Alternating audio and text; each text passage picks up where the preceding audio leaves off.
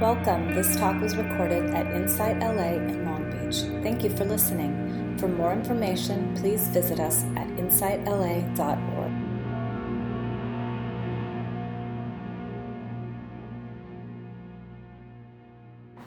Welcome everybody to Inside LA Sunday Sit Long Beach. My name is Casey. So I want to chat today and maybe do some meditations on form is emptiness, emptiness is form. One of the profound verses of the Heart Sutra, which is one of the profound sutras of the Prajnaparamita teachings, the teachings of ultimate truth. And I think that in a lot of ways, this is what we're here for. Like this form is emptiness, emptiness is form. When I say what we're here for, like the spiritual path is kind of how do we bring this sense of equanimity into everyday life? How do we push and have effort and yet surrender, like in the tasks of life? How do we love and how do we let go?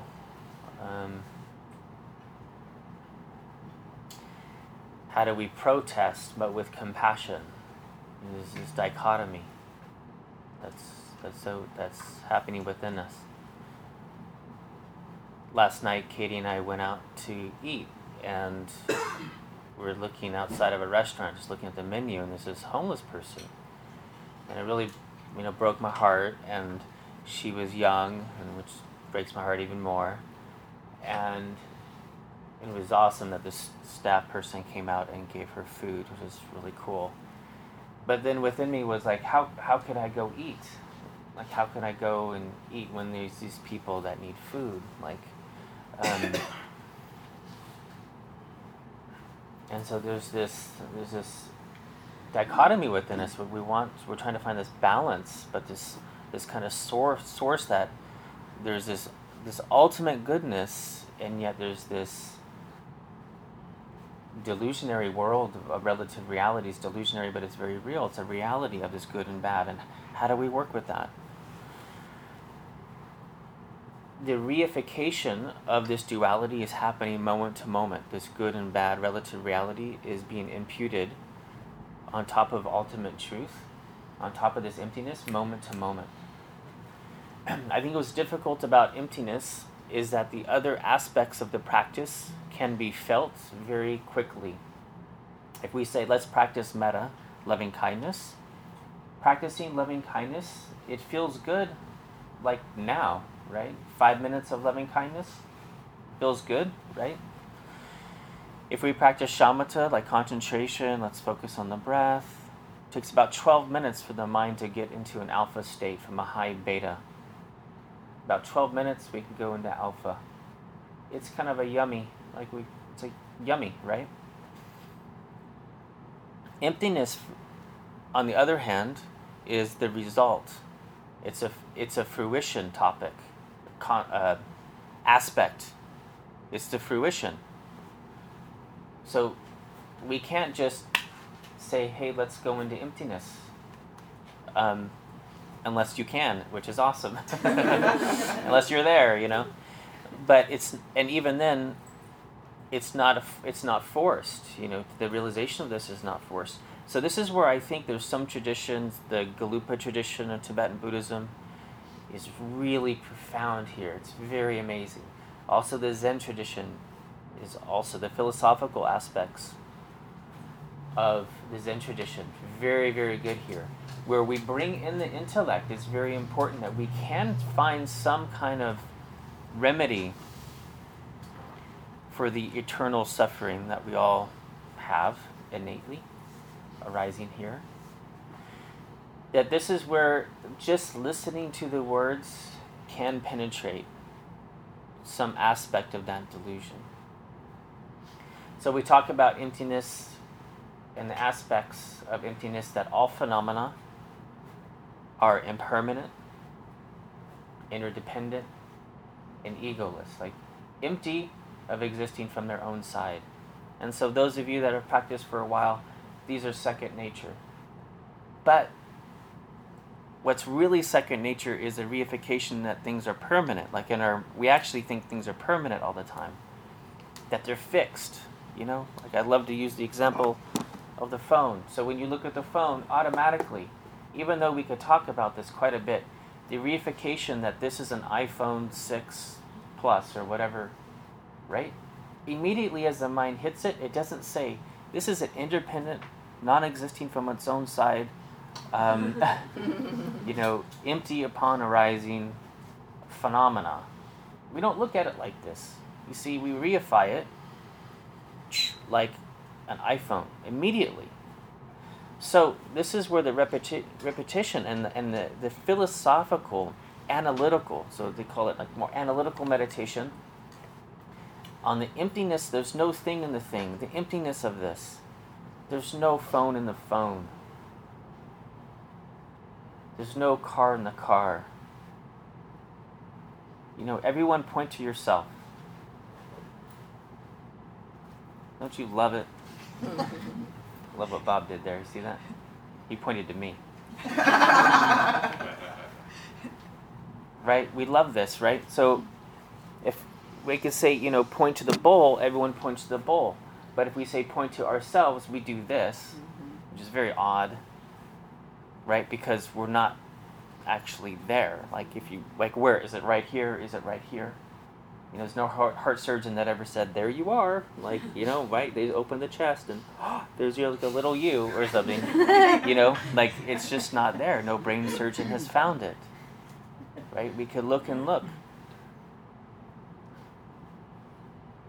We feel these things, like we feel fear, but we can't find the I that we're supposed to protect. Like, where's the I that we're protecting? Right? We can't find it. But it's the actual looking, enough looking that we can't find it. We're resting in that which cannot be found. See, it's the looking that brings us to this place. So I want to read us some teachings. And what's cool about, I think, these types of teaching is to hear it from different sources, because it becomes a sort of reality, and even if it's in concept, which is fine, relative and ultimate truths. So relative and ultimate bodhicitta, relative and ultimate prajnaparamita of this understanding. So as I read these words, some of them will land for you, and maybe some other ones will land for others. But it's important, I think, to just kind of allow this to filter in, so it becomes a way of being, just like every other concept that we have, that this is another concept. The first one that I'm going to read is just kind of, again, it's this interesting perspective. I don't know who this person is. Harold Percival. This book is written in the 50s at some point. And I'm very ashamed to tell you how I have this book. I'm very ashamed to tell you how I have this book. I really am. It's a karmic thing. I was in junior college, and I looked in this book. The last printing was 1971, and I looked and I said, nobody's really checked this thing out in forever. So you checked it out. So I checked it out, and I forgot to bring it back. Really am. It's written in 1946. But hopefully, maybe by sharing this, I will undo a little bit of the karma. Well, I don't know. From November of 1892, I passed through astonishing and crucial experiencing, following which, in the spring of 1893, there occurred the most extraordinary event of my life. I had crossed 14th Street at 4th Avenue in New York City. Cars and people were hurrying by.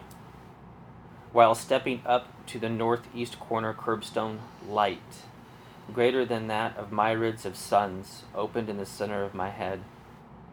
In that instant or point, eternities were apprehended. There was no time. Distance and dimensions were not in evidence. Nature was composed of units. I was conscious of the units of nature and of units as intelligences.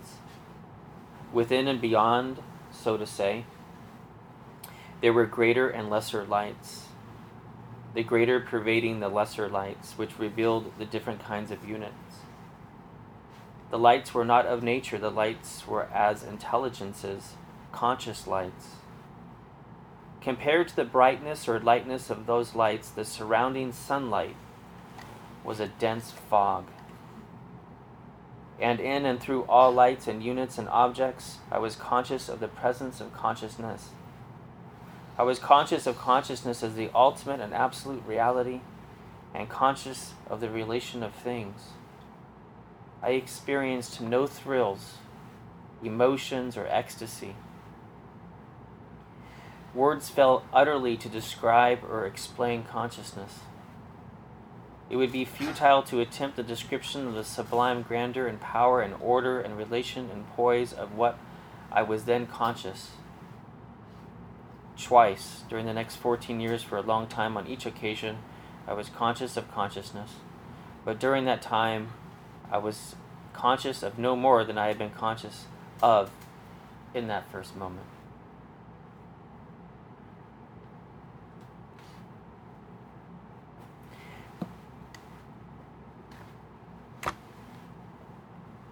So I was just talking to a friend who had a very, very similar experience,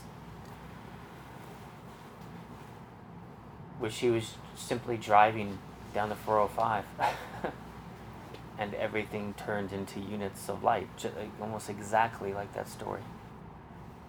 But what's most interesting about that is that she said she never felt safety like that in her entire life. That being that everything was this light, including her body, everything, that she thought if there was to be an accident or something like this, there was nothing to be harmed. Nothing could be harmed. It was just nothing to be there was no self to be injured. And in that light, all of the connectedness was there. You know, there was just no separateness. But things were like there was shapes within the light, definitely shapes that she could see, you know, car, whatever. She was still driving, which is very odd. But that's the second person that I've met that this has happened to while driving.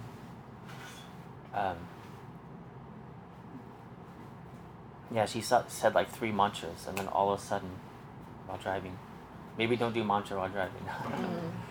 But yeah, the commonality of all these, I tried to pick from different sources to have some common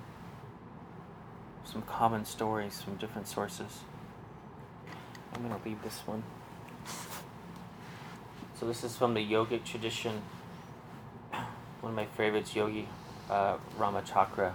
This is early 1900s, 1904, from the Yogi Publication Society. I think Christian just shared with me another book from this publication society, which is this really awesome publisher at the time. It's so funny. Who's heard of The Secret? Everyone. Just really funny, right? Like, it's not been a secret very long. I love this because this is 1904, right? Thoughts are things. 1904.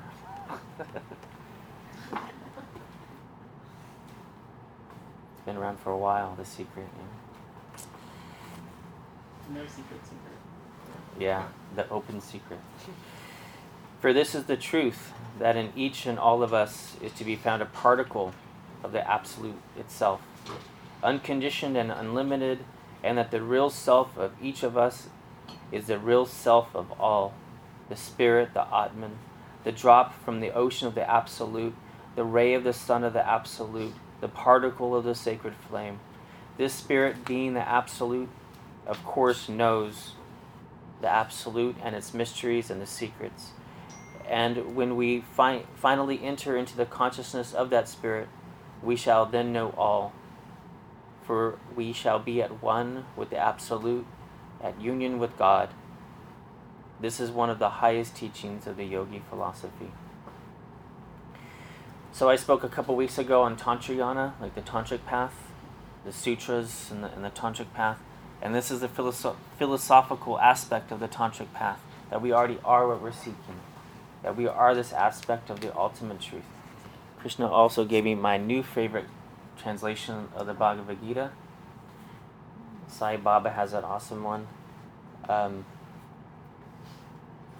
I want to read from that. I will tell you of the wisdom that leads to immortality. The beginningless Brahman, which can be called either being or non-being. It dwells in all, in every hand and foot and head, in every mouth and eye and ear in the universe. Without senses itself, it shines through the functioning of the senses. Completely independent, it supports all things. It is both near and far, both within and without every creature. It moves and is unmoving. In its subtlety, it is beyond comprehension. It is indivisible, yet appears divided in separate creatures. Know it to be the Creator, the Preserver, and the Destroyer. Dwelling in every heart, it is beyond darkness. It is called the light of lights, the object and goal of knowledge and knowledge itself. I have revealed to you the nature of the field and the meaning and object of true knowledge.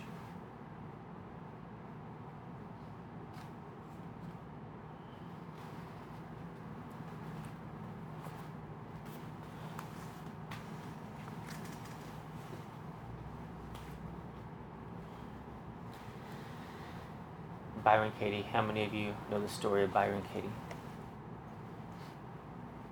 Really refreshing. So we get these from different sources. This is important, right? That we get it from different sources and we hear the same thing from saints and sages of all times, all religions, and those that are not saints and sages. You know, here Byron Katie was suicidal.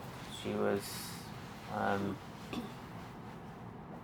I forget exactly her work, you know, if you remember the work that she did, but she was kind of having a high-powered job and whatnot, family, completely not religious, spiritual, esoteric in any way whatsoever, checked herself into inpatient care facility, and I think it was mostly for weight loss.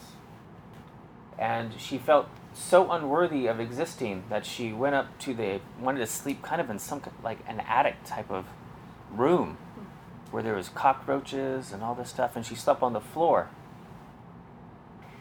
And when she awoke from that night, she awoke enlightened, which she didn't even know what that was. She just awoke in this new state, you know.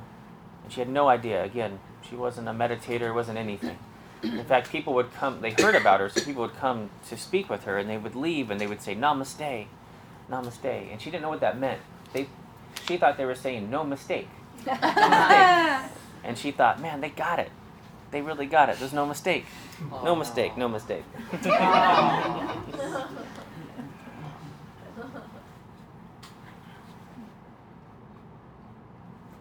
So this is her translation of the Tao Te Ching. Her husband's a translator, and so he was reading it one night, and she started doing a commentary on it. And so he recorded it, and this is her commentary on it. This is amazing. This is her commentary on the Tao Te Ching phrase, the verse, "She holds nothing back from life, therefore she is ready for death." Reality is the always stable, never disappointing base of experience. When I look at what really is, I can't find me, as I have no identity. There is no one to resist death. Death is everything that has ever been dreamed, including the dream of myself. So at every moment I die of what has been, and I'm continually born as awareness in the moment. And I die of that, and I'm born again and again. The thought of death excites me. Everyone loves a good novel and looks forward to how it will end. It's not personal. After the death of the body, what identification will my mind take on? The dream is over. I was absolute perfection. I could not have had a better life. And whatever I am is being born in this moment as everything good that has ever lived. I know that there is never anything to lose, so it's easy for me to hold nothing back from life. And because I give everything I have, my life is complete in every moment. There is never anything undone. There is no moment in my life when I'm not complete.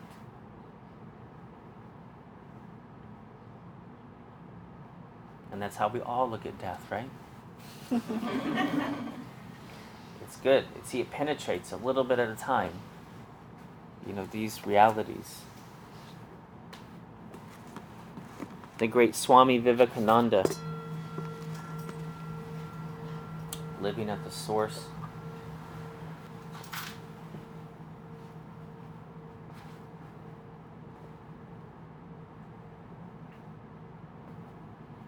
So we don't have time because I want to do a little meditation.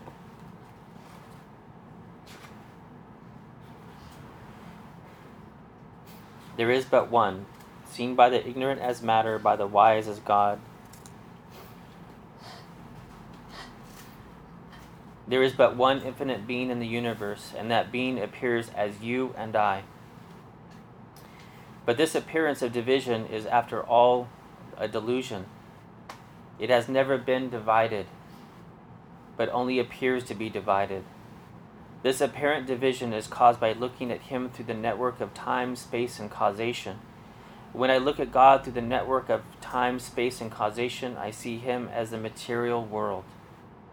When I look at him from a little higher plane, yet through the same network, I see him as an animal, a little higher as a man, a little higher as a God, but yet he is the one that one infinite being of the universe. That being that we are. I am that. You are that. Not parts of it, but the whole of it. The one becomes many. We see the one, any limitations reflect through Maya disappear. But it is quite true that the manifold is not the valueless. It is through the many that we reach the one.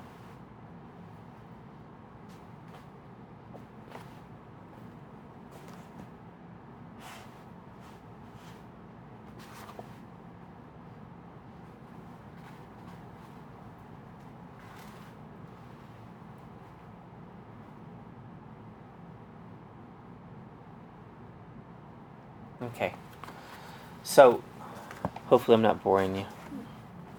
Okay, so one more and then we're going to do a meditation, actually guided through into non-self. So this is a great Shantideva, the Way of the Bodhisattva, one of the most prolific works in the Mahayana tradition in Tibetan Buddhism.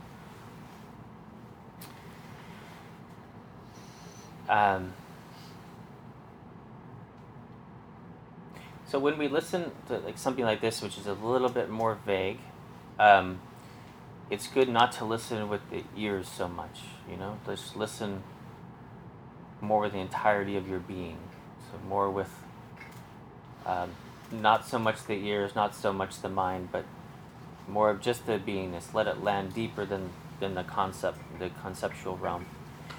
Even though 100 million causes, no change takes place in non-existent things. For in that state of non-thing, how could thing occur? And into what could non-existent things transform? Since things cannot become when they are non-existent, when could such existent things occur? For insofar as entities do not arise, non-entities themselves will not depart. And if non-entity is not dispersed, no chance is there for entity to manifest. And entity cannot be changed into non-entity, for otherwise it has double nature. Thus there are no entities, and likewise there's no ceasing of the same. and therefore beings, each and every one, are without origin and never cease. Wandering beings thus resemble dreams, and also the banana tree, if you examine well. In ultimate reality, there's no distinguishing between the states of sorrow and beyond all sorrow. When things that in this way are empty, what is there to gain and what is there to lose? Who is there to pay me court and honors, and who is there to scorn and to revel me? Pleasure, sorrow, whence do they arise? What is there to give me joy and pain? And if I search their very suchness, who is craving? What is being craved?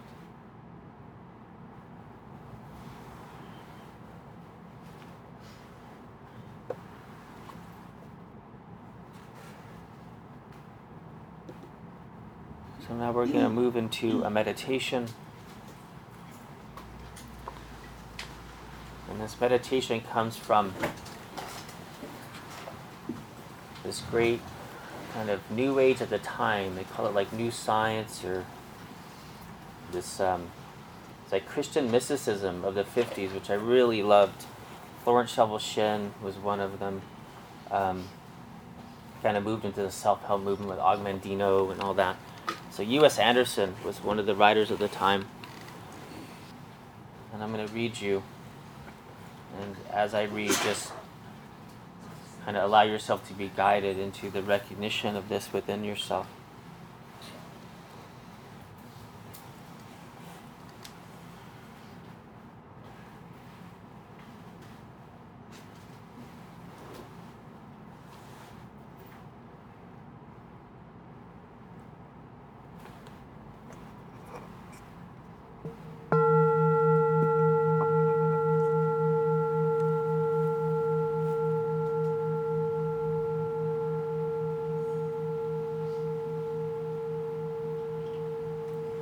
I know that I am pure spirit, deathless, birthless, changeless, and eternal.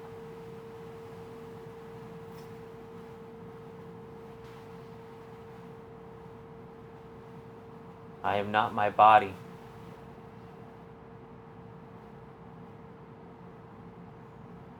I am not my conscious mind.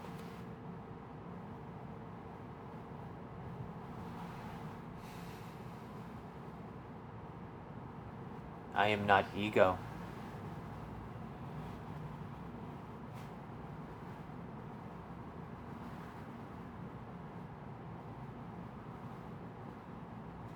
I am sense of self only. Consciousness. Awareness.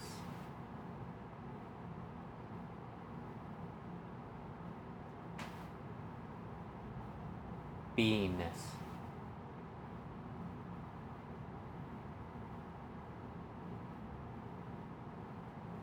The presence that animates all life is within me.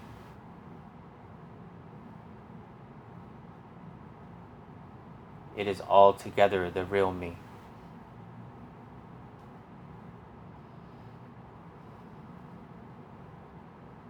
I am using my body for a purpose, as an expression of an idea.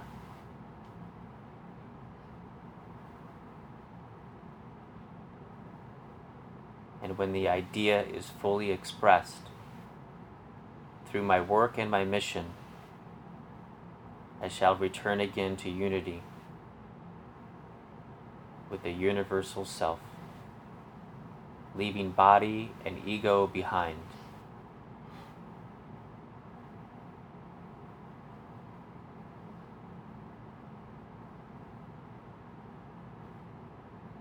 I do not confuse my body and ego with what I truly am.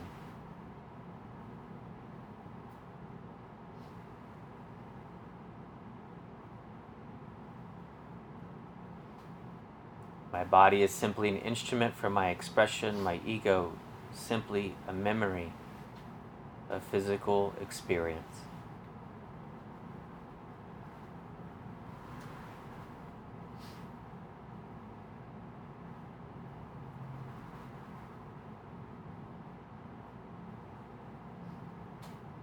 Returning to infinity and unity, I shall need neither body nor ego. I am free of the domination of ego. It is not my true self. It is simply an illusion necessary to perceive space and time.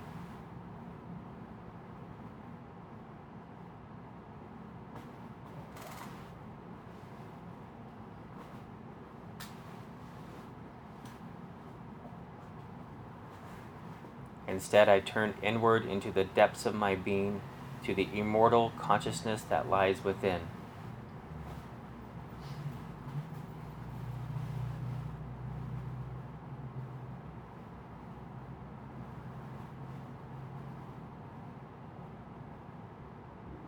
I am calm.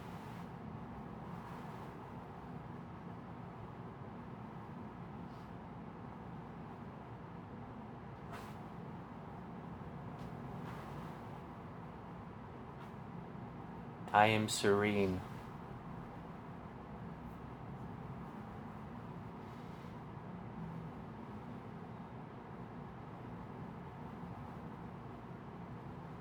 I am sure and unfaltering, for my roots are in eternity.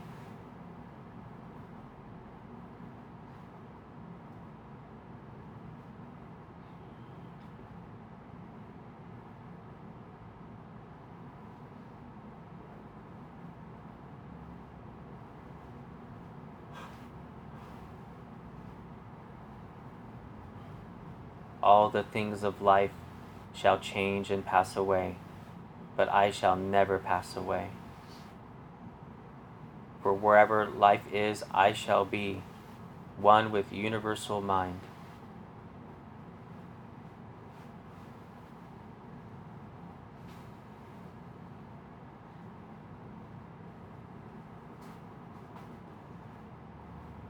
I need not strive or strain to attain immortality, nor fear punishment, nor aspire for reward.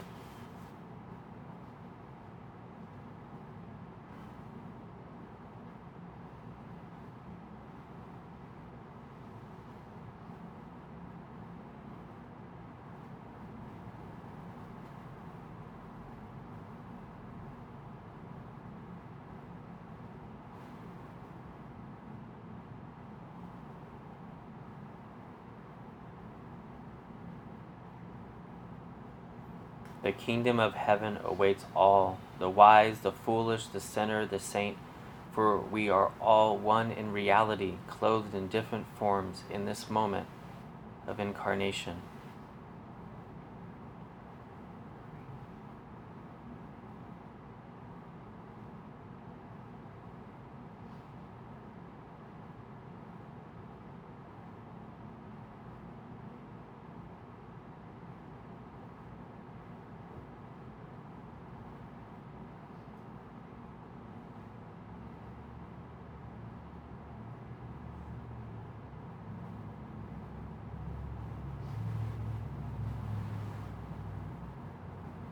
I perceive self in self. I see the majesty, the immortality of the power that dwells within.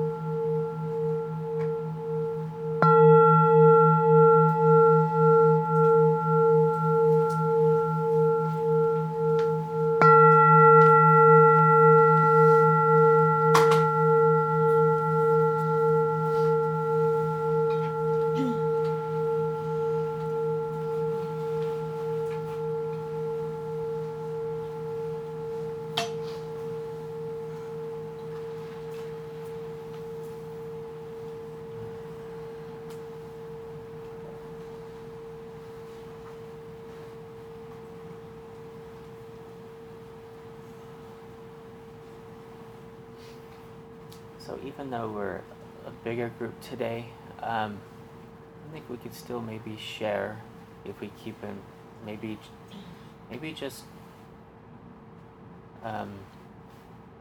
maybe just two people, just the person next to you, and kind of share how that was for you. So what came up in discussion there? Anyone like to share with the larger group? What came up? Yeah. One of the first things I thought of when you were reading is my kids are younger. We were talking recently about the universe and the size of the universe, and whenever I hear definitions of how to perceive of the size of the universe and the never-ending universe, it's like, oh, amazing. And then they had some more quotes that they heard at school that they were telling me. So just reminded me of that. Yeah. Thank you. Yeah.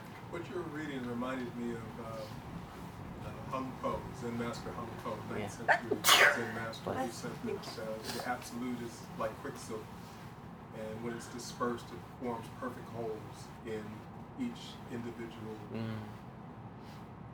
And when it comes back together, it's once again one single whole. So this absolute is within all of us, all in one and one in all. It's just, for me, an easier way to try to come to grips with how can we be separate and one at the same time. Thank you. Yeah. I am that I am. It came to me. I am that I am. Popeye. Some Popeye fans over here. Popeye, yeah. Popeye knew a long time ago. One of my teachers used to say, like, I am that I am. I am, like, in duality. I am thatness. I'm unmanifest. I am the other side of duality. So I am that I am. The thatness goes through both, the duality aspects of separateness, of, the connectedness, all that stuff. I am that I am.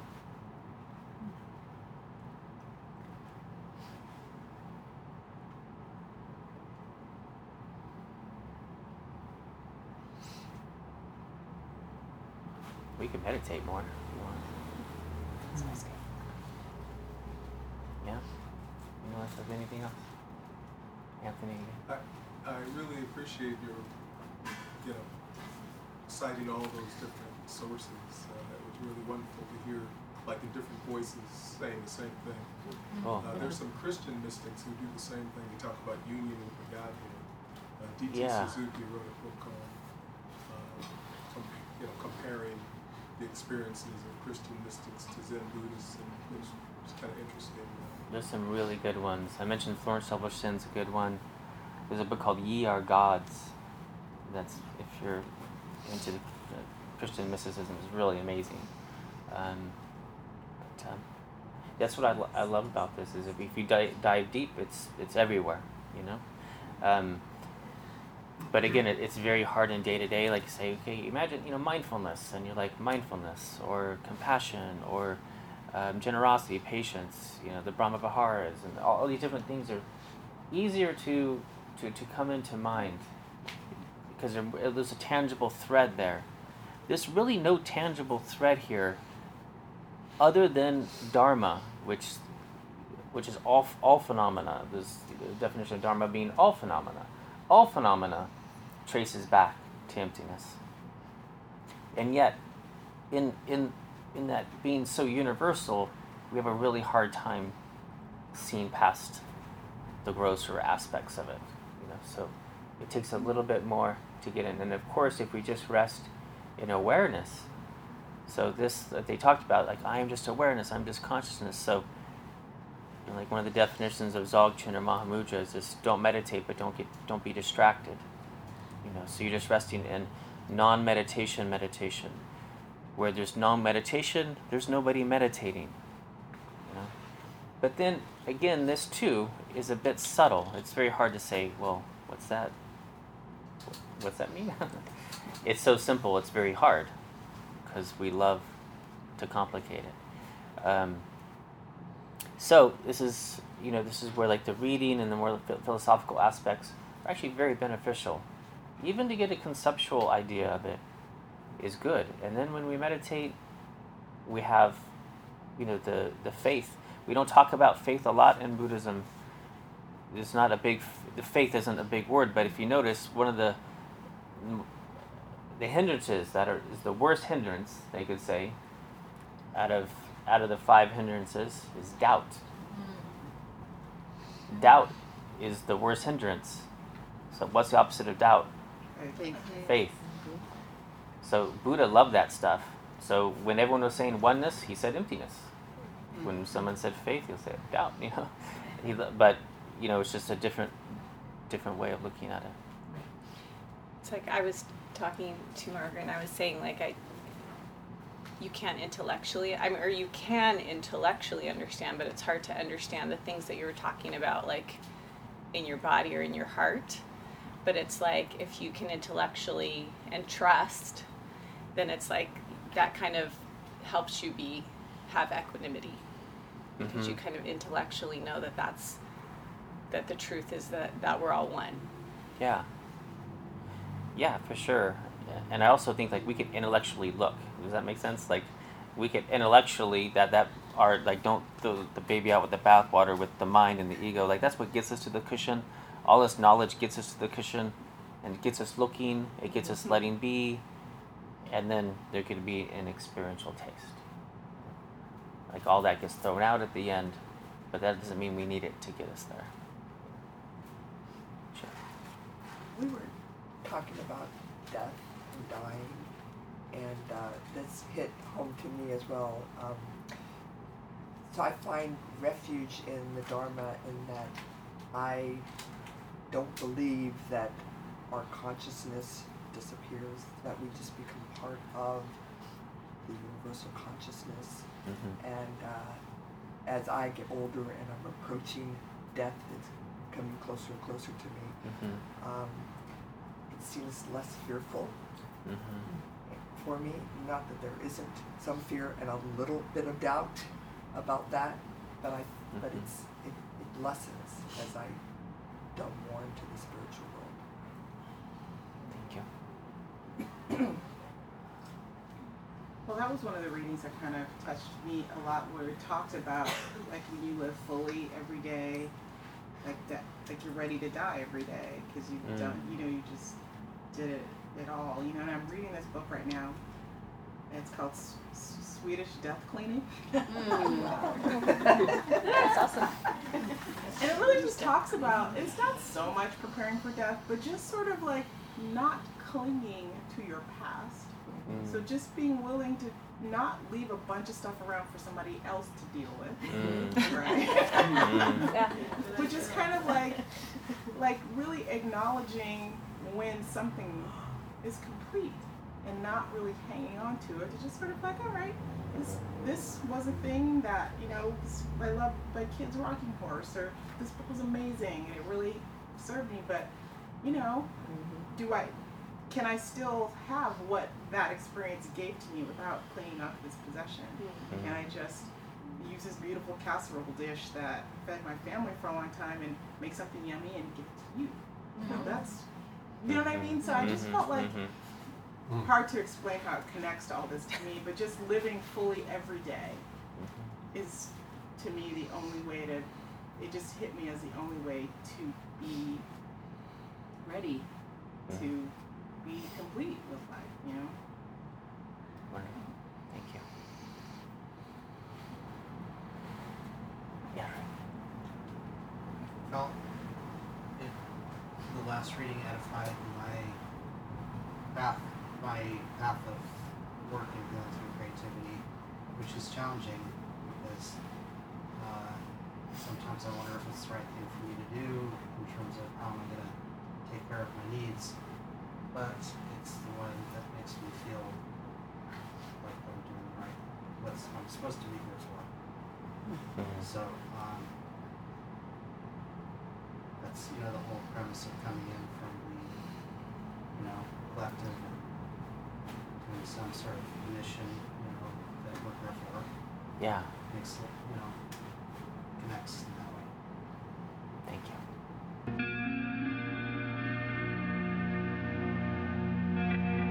You have just listened to a recording from Insight LA in Long Beach.